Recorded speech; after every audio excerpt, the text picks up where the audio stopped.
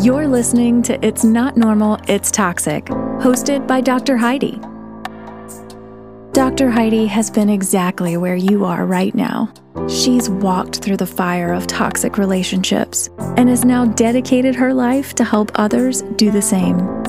Living in a toxic environment can cause the damaging behaviors of others to become normal, leaving you feeling hopeless and desperate. Learning how to recognize the toxic traits and understand why they occur is the key to taking your power back. Now is the time for you to gain your self-worth because you're worth it. Discover who you really are because you're awesome. And realize it's not normal. It's toxic.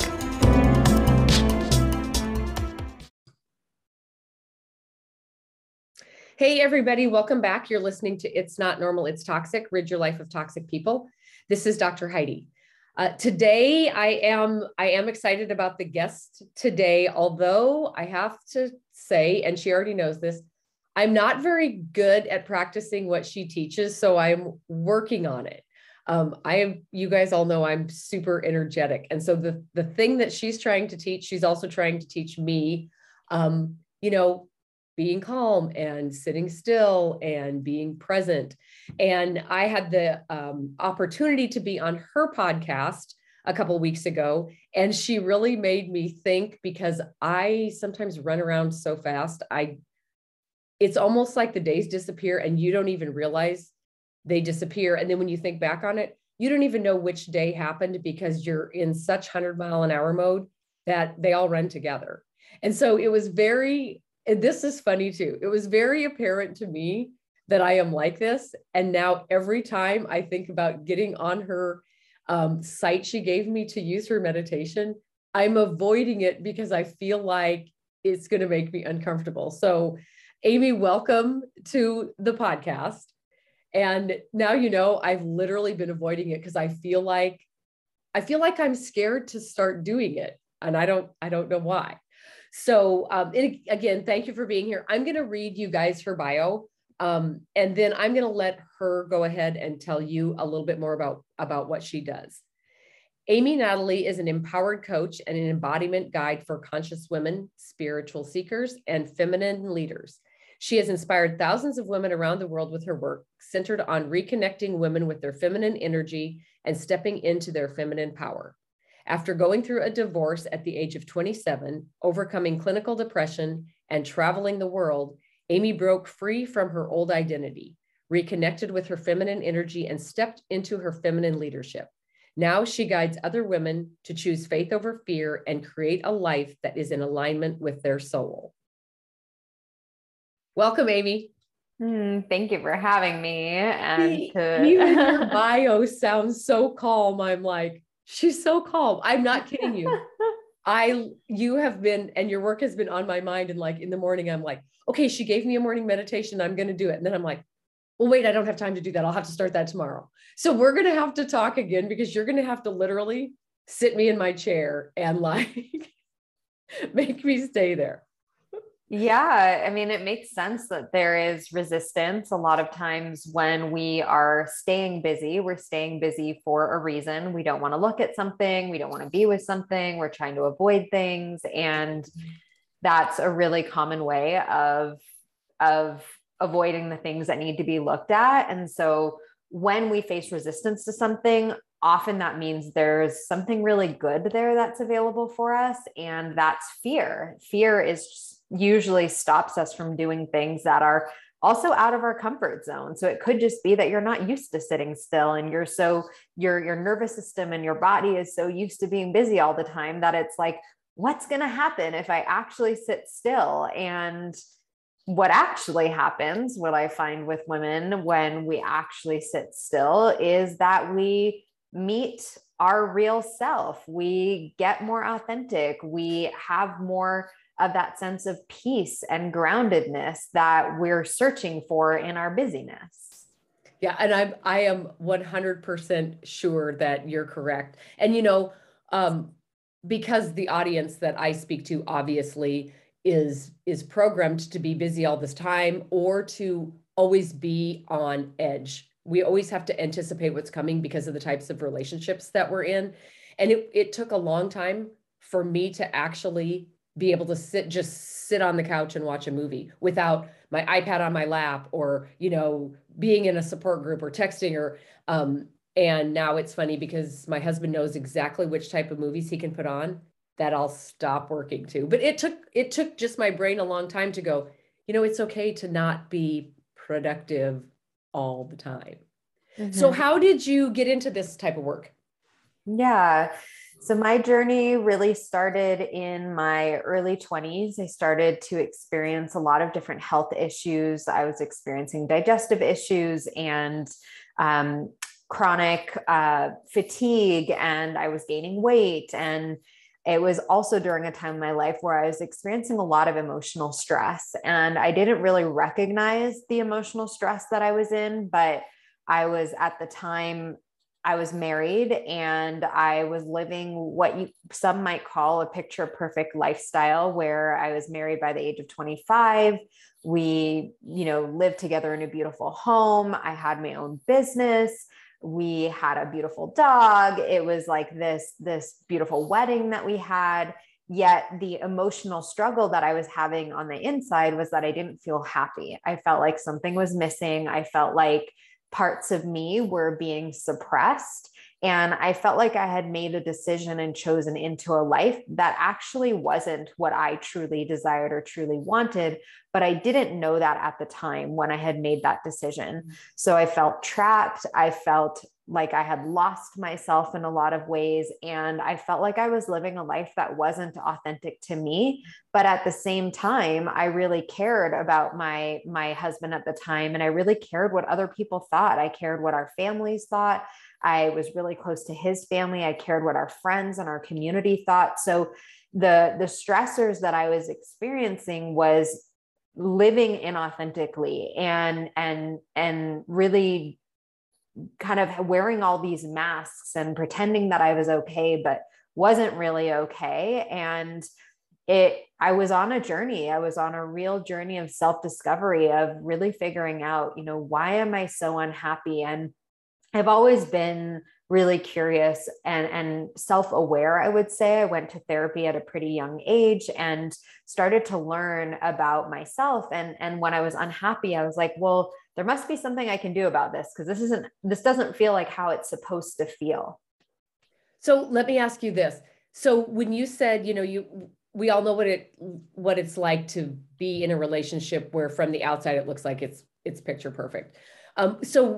And you may not know the answer to this, but I'm sure with all your self-reflection, you have thought about it. Did you feel like, when you were planning the wedding and after the engagement, did you feel like, yes, this is the best answer? Or did you have a subconscious feeling that you didn't know if it was right? Or did you feel like, no, this is right, and you figured it out later that maybe it wasn't? Because like a lot of times you'll talk to people and they'll be like, well, I didn't feel the thing I thought I was supposed to feel. Mm-hmm. But, sometimes it's just the next step we're supposed to take, because now we're 25 and we're supposed to do this next. Yeah. Intuitively, I knew that it wasn't right. Even I would say probably a couple months before we got engaged. And I actually even voiced that or shared that with my partner at the time. And for one reason or another, it got swept under the rug and I was too afraid to leave. And what I will share is there were parts of the relationship that were really good and that felt really safe and comfortable and secure. And so the idea of leaving that, and the idea of who would I be without this relationship? And what if I mess all of this up? What if I'm just overthinking things? What if I'm thinking that I'll just be happier, like kind of the grass is always greener on the other side, that I just want this perfect relationship? And what if it's me? What if I'm just too picky? What if, kind of just all this inner conflict and inner dialogue that I knew before, but I was too afraid. And so I followed through with it. So for 3 years, I had an internal battle between this inner knowing and feeling that safety and comfort and security of the relationship, and the fear of, well, who am I without this? What would my life look like? And how could I mess this up? How could I ruin this for everyone? Mm-hmm. And I think we always carry this. Yeah, but what if what I'm looking for isn't really out there, and then this is now in my past? Yeah, because a lot of the people that are listening to you can totally relate to that. So how did you get into this work? Like when you said you had a business before, what was your prior business? Yeah, my business before was working with women specifically around health and nutrition. And through that work, I started to realize that while I was really passionate about health and nutrition, that in order to actually make sustainable habit and lifestyle changes, we actually had to look at psychology. We had to look at mindset. And then even deeper than that, that there's usually a spiritual component, or a component where we look much deeper than even the mindset component, where I could talk about on the energetic level, where something's off, something's out of alignment. And on my own journey, that was also my discovery, was I was trying to heal my health and wellness by the nutrition and exercise and all these supplements. But emotionally, I was so stressed out that I was still having a lot of the same symptoms, and I wasn't actually healing. So eventually I found meditation, which was one of the first spiritual practices. I also did a yoga teacher training. I started to do a daily meditation practice, and really sat with myself and got clear on, what do I really want? What makes me happy? Which of these, like, how can I start to trust my intuition, my inner knowing, versus what I think I should do, or what other people want me to do? Who am I? Who am I without all of this identity of my marriage and who other people think I am? And that was really where I continued to go in my personal development journey, and eventually made the most challenging decision I had ever made, built up the courage to leave my marriage. And I will say very quickly after that, things started to fall into place. All of the things that I had written down that I really wanted, how I wanted my life to look, how I wanted my life to feel, the friends that I wanted to have, the business growth that I wanted to have, the types of clients I wanted to work with, the lifestyle I wanted to have, all started to fall into place when I finally trusted myself and had the confidence to take action on it. And it didn't happen overnight, and it wasn't perfect the whole time. There were challenges that came up, but it was amazing when I let go of the resistance to the truth and I actually listened to it, how everything actually unfolded the way that it did.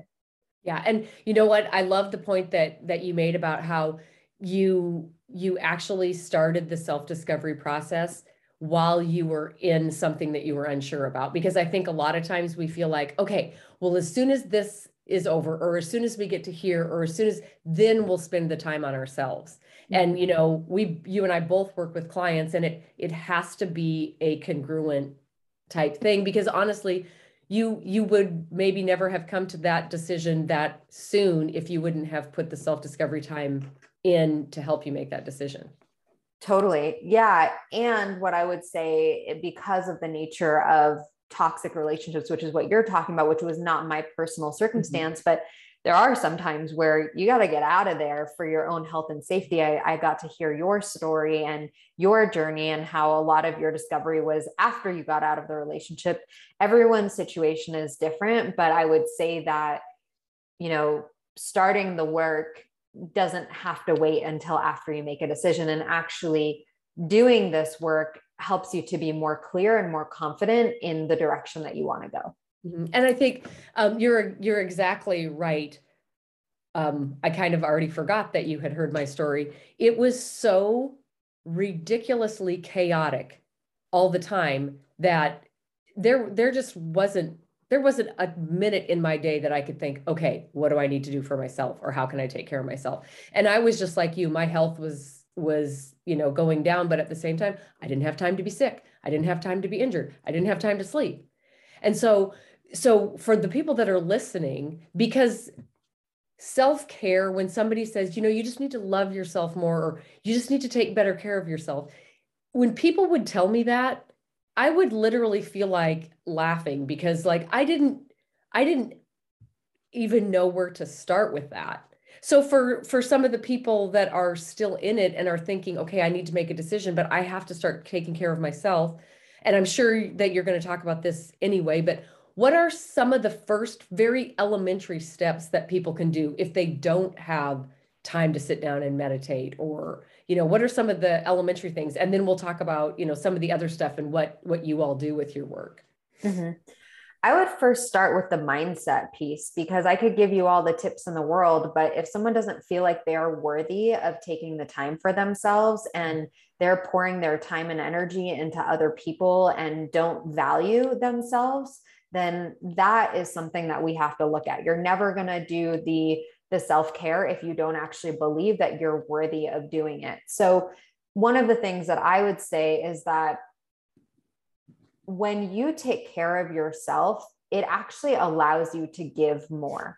When you are giving from an empty cup, when you are giving from empty on your, like if you were on your gas tank and you were on empty and you were trying to give more from that place, the quality of what you're going to be able to give, whether that's your presence, your love, your time, your energy, your attention, whatever you're giving is going to be a lot lower than if you fill your tank, even if it's a quarter of a tank just to start, and give from that place, you're going to have a lot more to give. So sometimes just having that perspective and knowing that, yes, it is about you, but it's also about the people that you love. And it's a misconception that if you take care of yourself, that it's taking away from you being a good person or you caring about other people.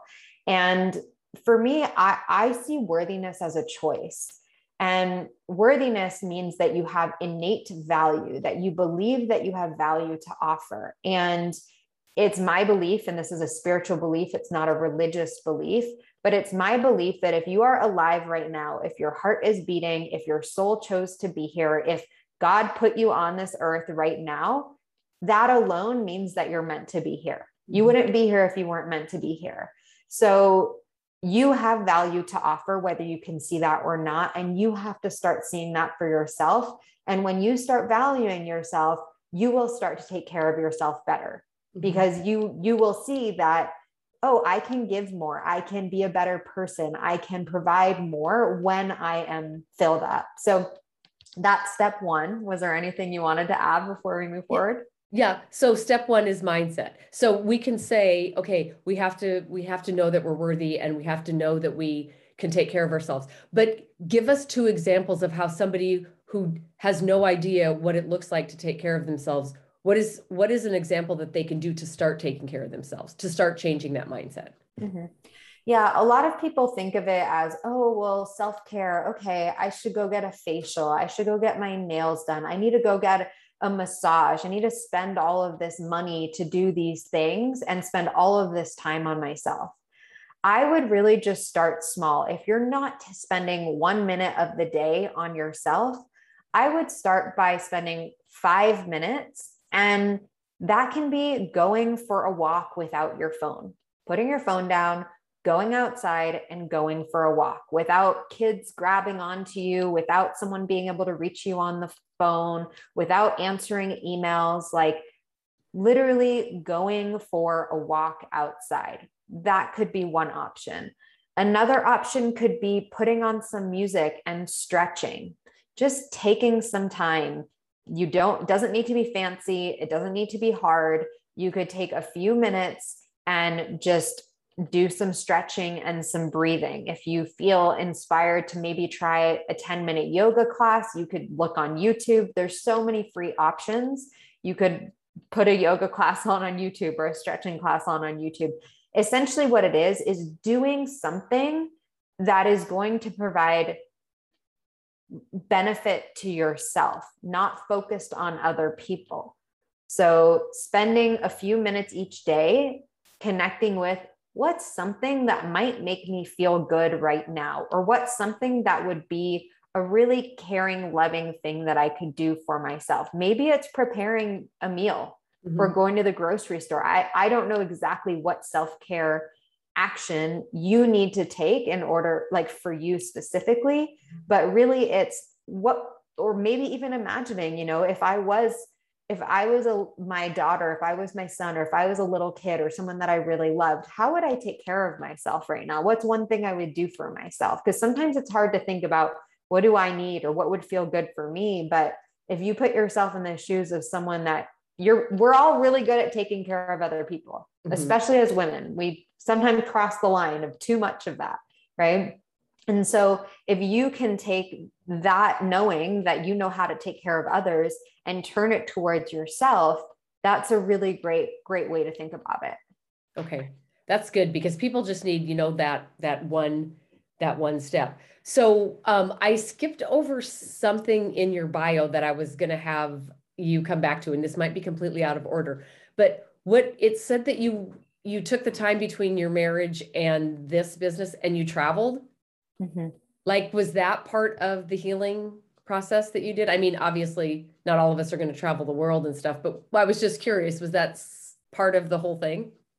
Yeah. So I've done quite a bit of traveling since my divorce. And my first time that I traveled on my own was at the end of 2018. And I went to Thailand, actually. So it was all the way across the world. And it was like a 10-day trip. And I was terrified to do it on my own. But my intuition and my soul, there was something like, go do it. And that was a lot about really developing my sovereignty and my independence, of really trusting that I could take care of myself and that I was resourceful, and that even if anxiety came up or something else came up, that I could handle it. It was kind of like a deepening of trust with myself. And so that was one of the biggest lessons that I learned while I was traveling in Thailand.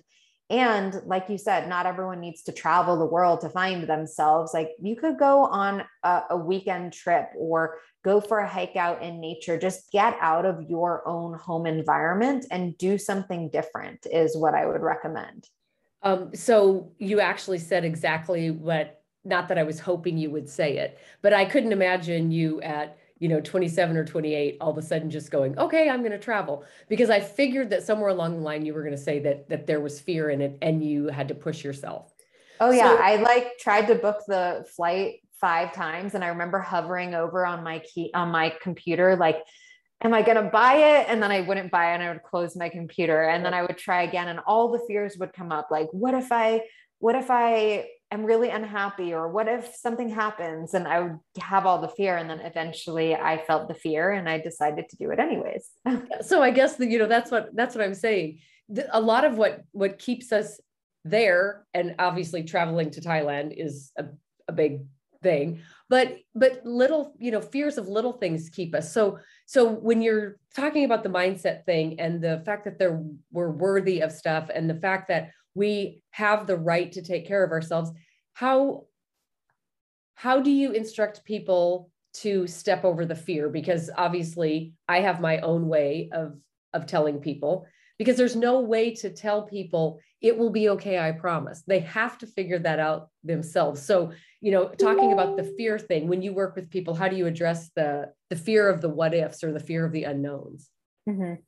This is a huge part of my work, and I'll try and condense it into an answer, but really understanding the nature of fear, understanding that fear is just your ego trying to protect you. And 99% of the time, what your ego is trying to protect you of isn't even real. It's a perceived threat that hasn't happened yet, that may not ever happen.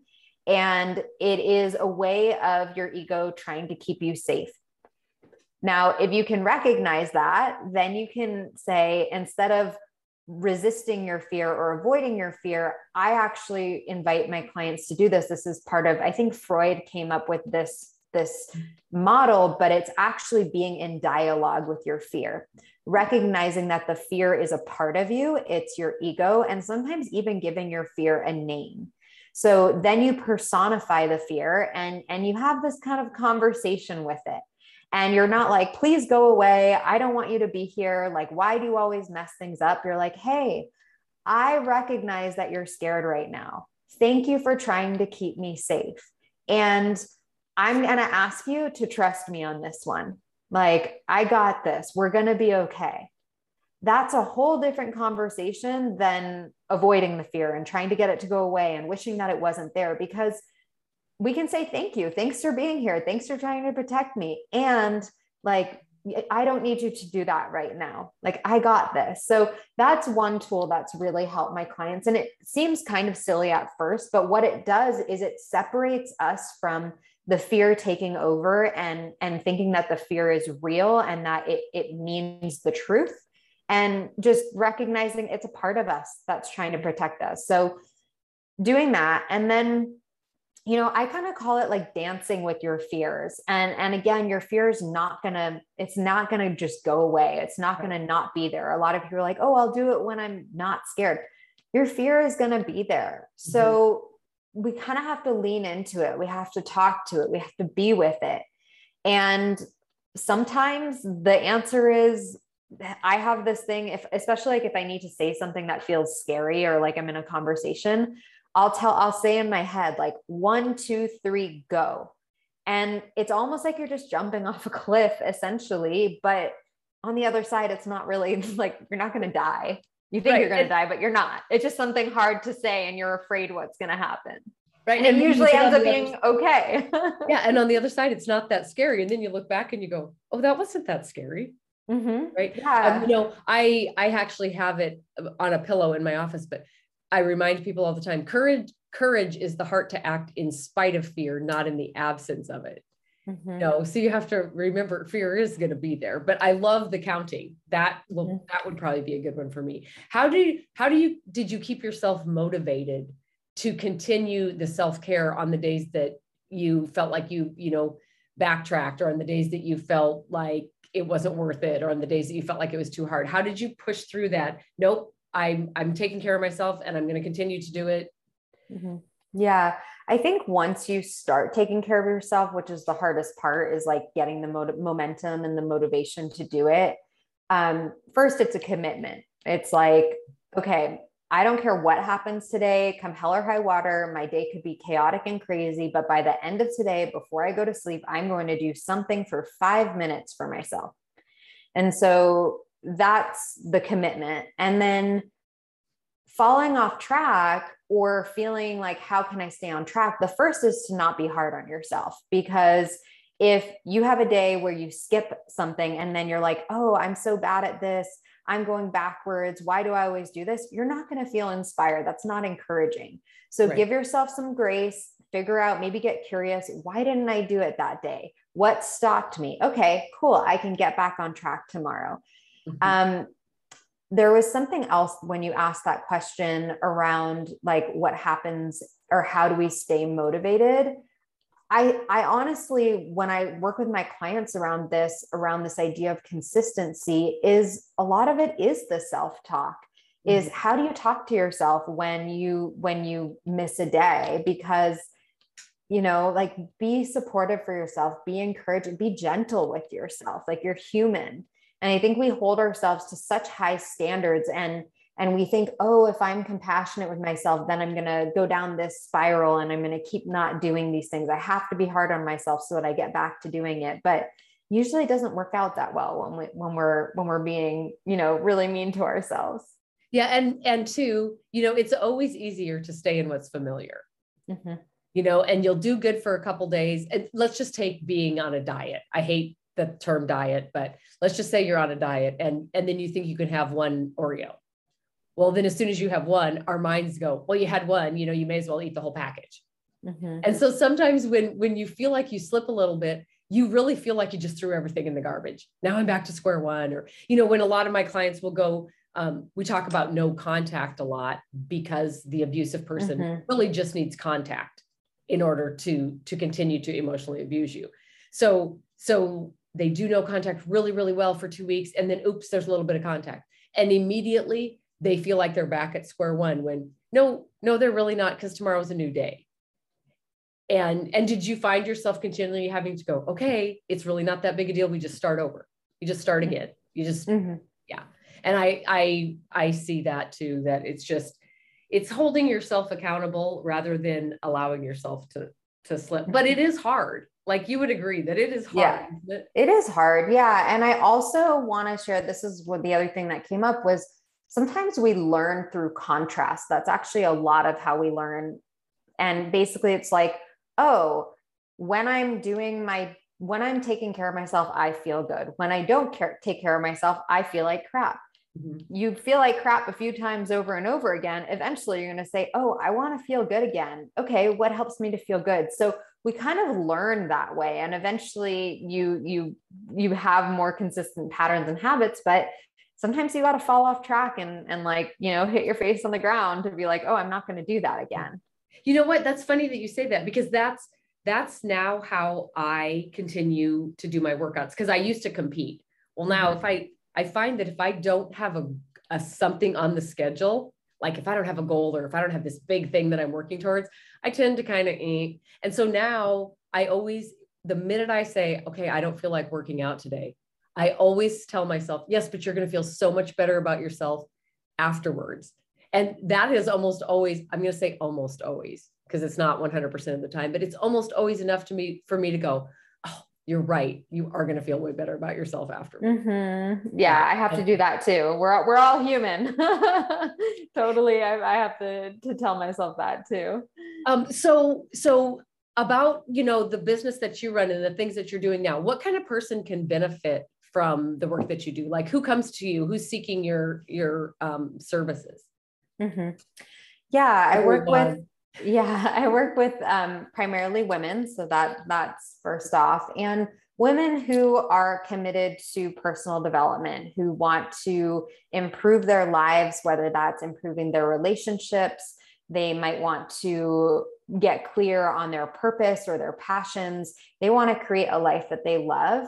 And they feel like they're blocking themselves. They feel like they have maybe awareness of why they feel stuck, or they felt stuck for a long time, but they just don't know how to get over that. And they keep running into the same patterns. And so a lot of the women that I work with have, struggled with anxiety or depression or negative self-talk, self-doubt, lack of confidence for a really long time. And they really just need the support and guidance to learn how to shift their mindset, how to relate to themselves, create a more of a loving relationship with themselves, and to develop their confidence to create the life that they want. I believe that you can have whatever you desire, that you are capable of, and that you are really powerful. You can create whatever you want in your life. And oftentimes we are the only ones that are getting in our way of doing that. I agree with that. So a couple things really quick. I want you to talk about a little bit about the meditation part and how you incorporate that in, and especially for people who, like myself, who feel like either I don't have time to meditate or I have too much energy to meditate, or just talk a little bit about meditation for the people out there that don't. I mean, like, what am I supposed to do? Just sit here and like sit still? Or, I don't know anything about it either. And again, I'm making excuses just like I did when we talked 2 weeks ago. You can give yourself some grace. It's okay. Yeah. So I had heard about meditation many, many times before I actually created a meditation practice. It was super uncomfortable at first. I tried it. I fell off track, et cetera. Like, it didn't happen overnight. But essentially, I turned to meditation because my anxiety was super high. I had a lot of overthinking and overanalyzing, and just was stuck in my head all of the time. And I was exhausted of the mental stress that I was going through.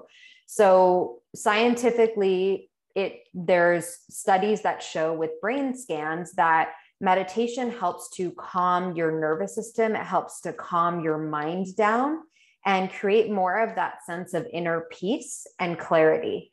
Basically, what it's doing is it's slowing down the brain waves in your mind so that you don't have that constant mental chatter over and over and over again.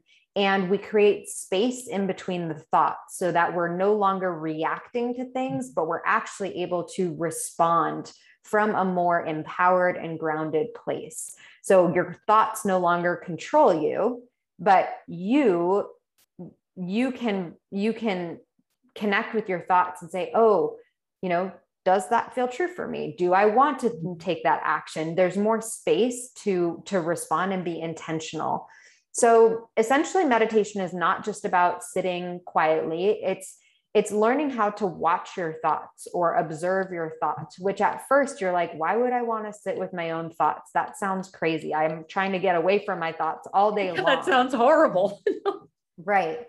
And essentially what happens when you start to do a meditation practice, and I recommend if you've never meditated before, 1 minute a day to start, then 2 minutes a day, because you're building a muscle, you're building a skill. You've never learned how to do this before.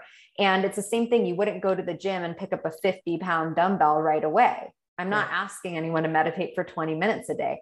I'm recommending 1 minute. And in meditation, we usually have a focal point.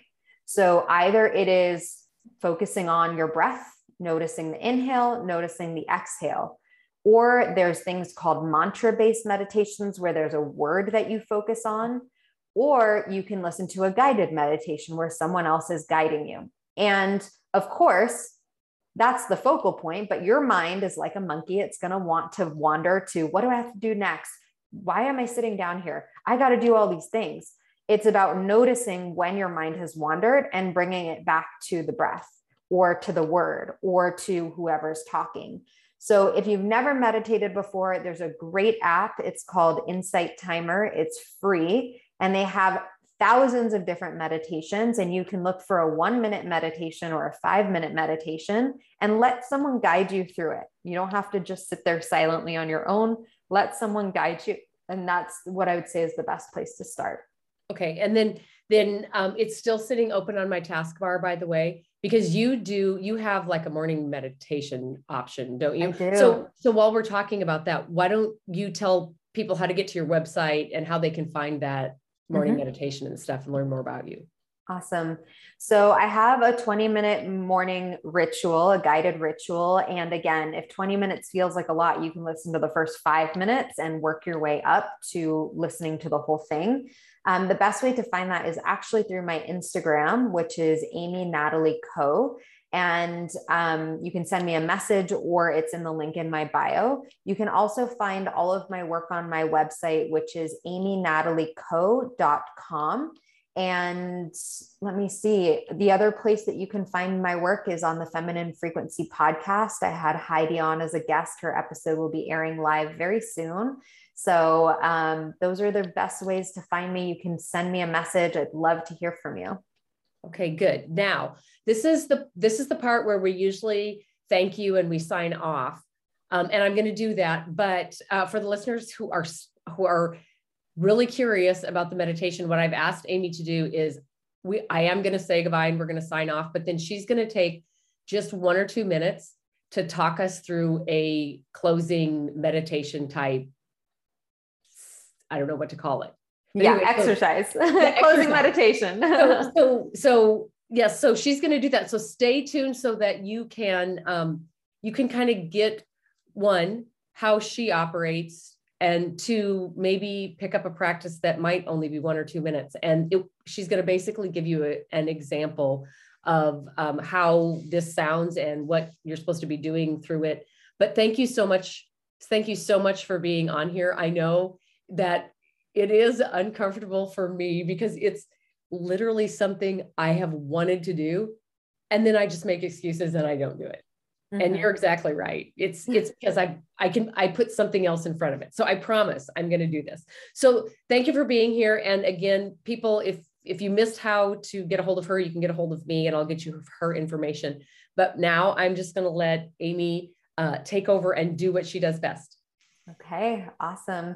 So I'll preface that if you are driving, I encourage you to do this with your eyes open, or you can press pause. And when you park, you can do the meditation. If you are not driving, then go ahead and close your eyes and just notice your eyelids closing. Just soften the area around your eyes, letting go of any tension in the muscles of your face, of your jaw, just noticing if there's any tightness that you've been holding on to.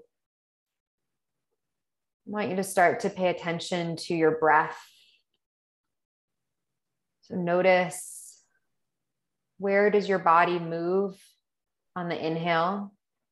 Maybe it's just slightly in your chest, or maybe it's all the way down in your belly. Notice what the exhale feels like. Where does everything just relax?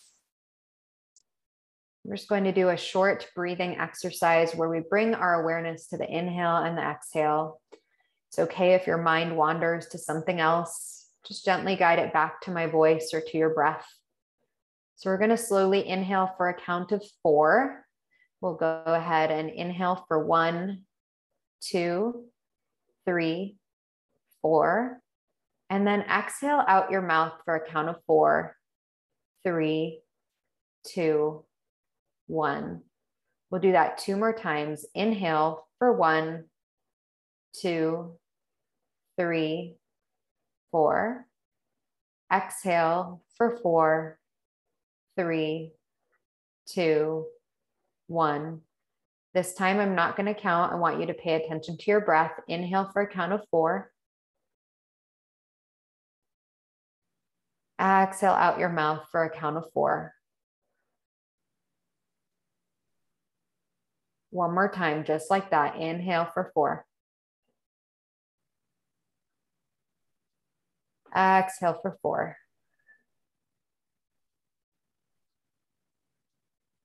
And now I just want you to pay attention. Notice how you're feeling. Maybe just 1% calmer. Maybe you still feel jittery. It's okay. Just recognize how you're feeling. You did a great job during this meditation. I want you to think of one word of how you want to feel as you move into the rest of your day. Maybe that's calm or happy or confident. Pick one word and bring that into your heart space. Just connecting your heart with that word. And now you can take this beautiful energy that you just created into the rest of your day. Thank you for listening. Thank you for listening and sharing this podcast with others. Looking for a community that understands? Join our Facebook support group, Strength Within.